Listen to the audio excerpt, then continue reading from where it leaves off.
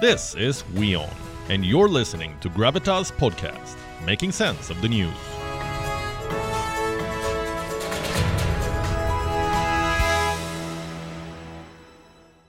And those decisions, whether we like it or not, affect the rest of the world too. The G7 is the richest grouping in the world. They basically run the global economy. Any decision they take affects all of us.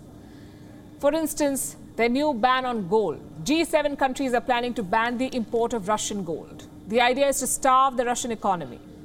You see, gold is Russia's second biggest export. The first, as you know, is energy, oil and gas. In 2021, Russia made $15 billion by exporting gold. G7 wants to cut that off. They want to remove Russian gold from their markets. How will this impact other countries? Like India, for example. India is the world's second largest consumer of gold. China is the largest. Last year, India spent $55 billion on importing gold. $55 billion in 1 year. So you get how important gold is for India. The question is, will the G7 ban affect Indian consumers? Right now, experts are split. Some say Russian gold was already removed from the market and that existing sanctions include gold. If that's the case, this ban could be a symbolic one. It will not make much of a difference. Others say this new ban will create shortages because indirect sanctions are one thing. A direct blanket ban is a different matter altogether. Gold prices are already reacting to this news. Let me show you some data. In the global markets, gold was up by 0.5%, around $1.8 per ounce. In India, gold futures rose 0.4%. It is trading at more than 50,000 rupees per 10 grams. So the prices are higher, but they're not setting new records, which means the market is still uncertain, trying to figure out which way things will go, because this gold ban could play out in two ways. Scenario one, it creates a shortage in the global market. Russia is the fourth largest gold exporter in the world, the fourth largest. If you ban them, obviously prices will go up. But here's scenario two. Russia looks elsewhere to sell gold. It cannot sell to the G7, so it could try India or China. The next question then is, will this gold be sold on a discount? After all, Russia is selling oil at discounted rates to India. Will they do the same with gold? If yes, it's good news for India. If not, prices could rise. And India's story is unique here because in India, gold is not just a commodity. It has a socio-cultural backstory. And pretty soon, Indians could be paying more for that gold. All because of a decision that they had no say over. Just think about it. India did not sign off on this gold ban. Neither did African countries or Latin American countries. This decision was taken unilaterally by the G7. Now, I know what you're thinking.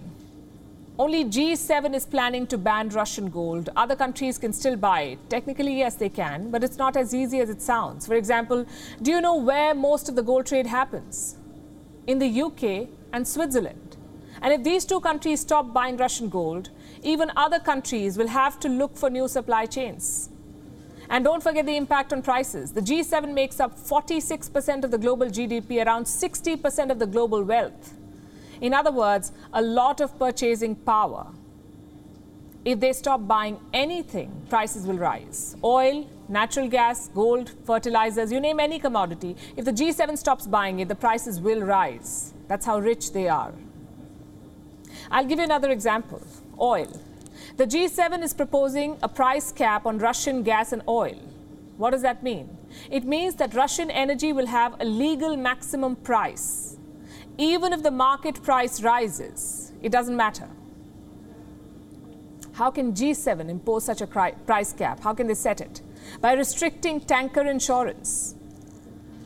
Every oil tanker is covered by an insurance because we're talking about shipments worth billions of dollars, so naturally they're insured. And this tanker sector is highly monopolized. 95% of tanker coverage is handled by European companies. And needless to say, they follow European laws.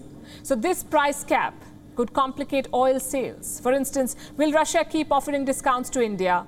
Will this move drive up overall market prices? And how will the OPEC nations respond? All of these are unknown variables at this point, yet the G7 is pushing ahead. And this reveals a larger problem with the system. The G7 includes just 7 countries, 7 out of more than 200 countries in the world. They have no representation from Africa, none from Latin America, and just one from Asia. The G7 tries to make up for this by inviting other countries as observers. They get a place in the photo ops, but not at the decision-making table. The fact is, the G7 is a Western cabal. All these laid-back family photos, all this banter about wardrobe, none of it hides the negative impact the G7 has. They failed on the most important issues of our times. On vaccines, they failed. On supply chains, they failed. On climate change.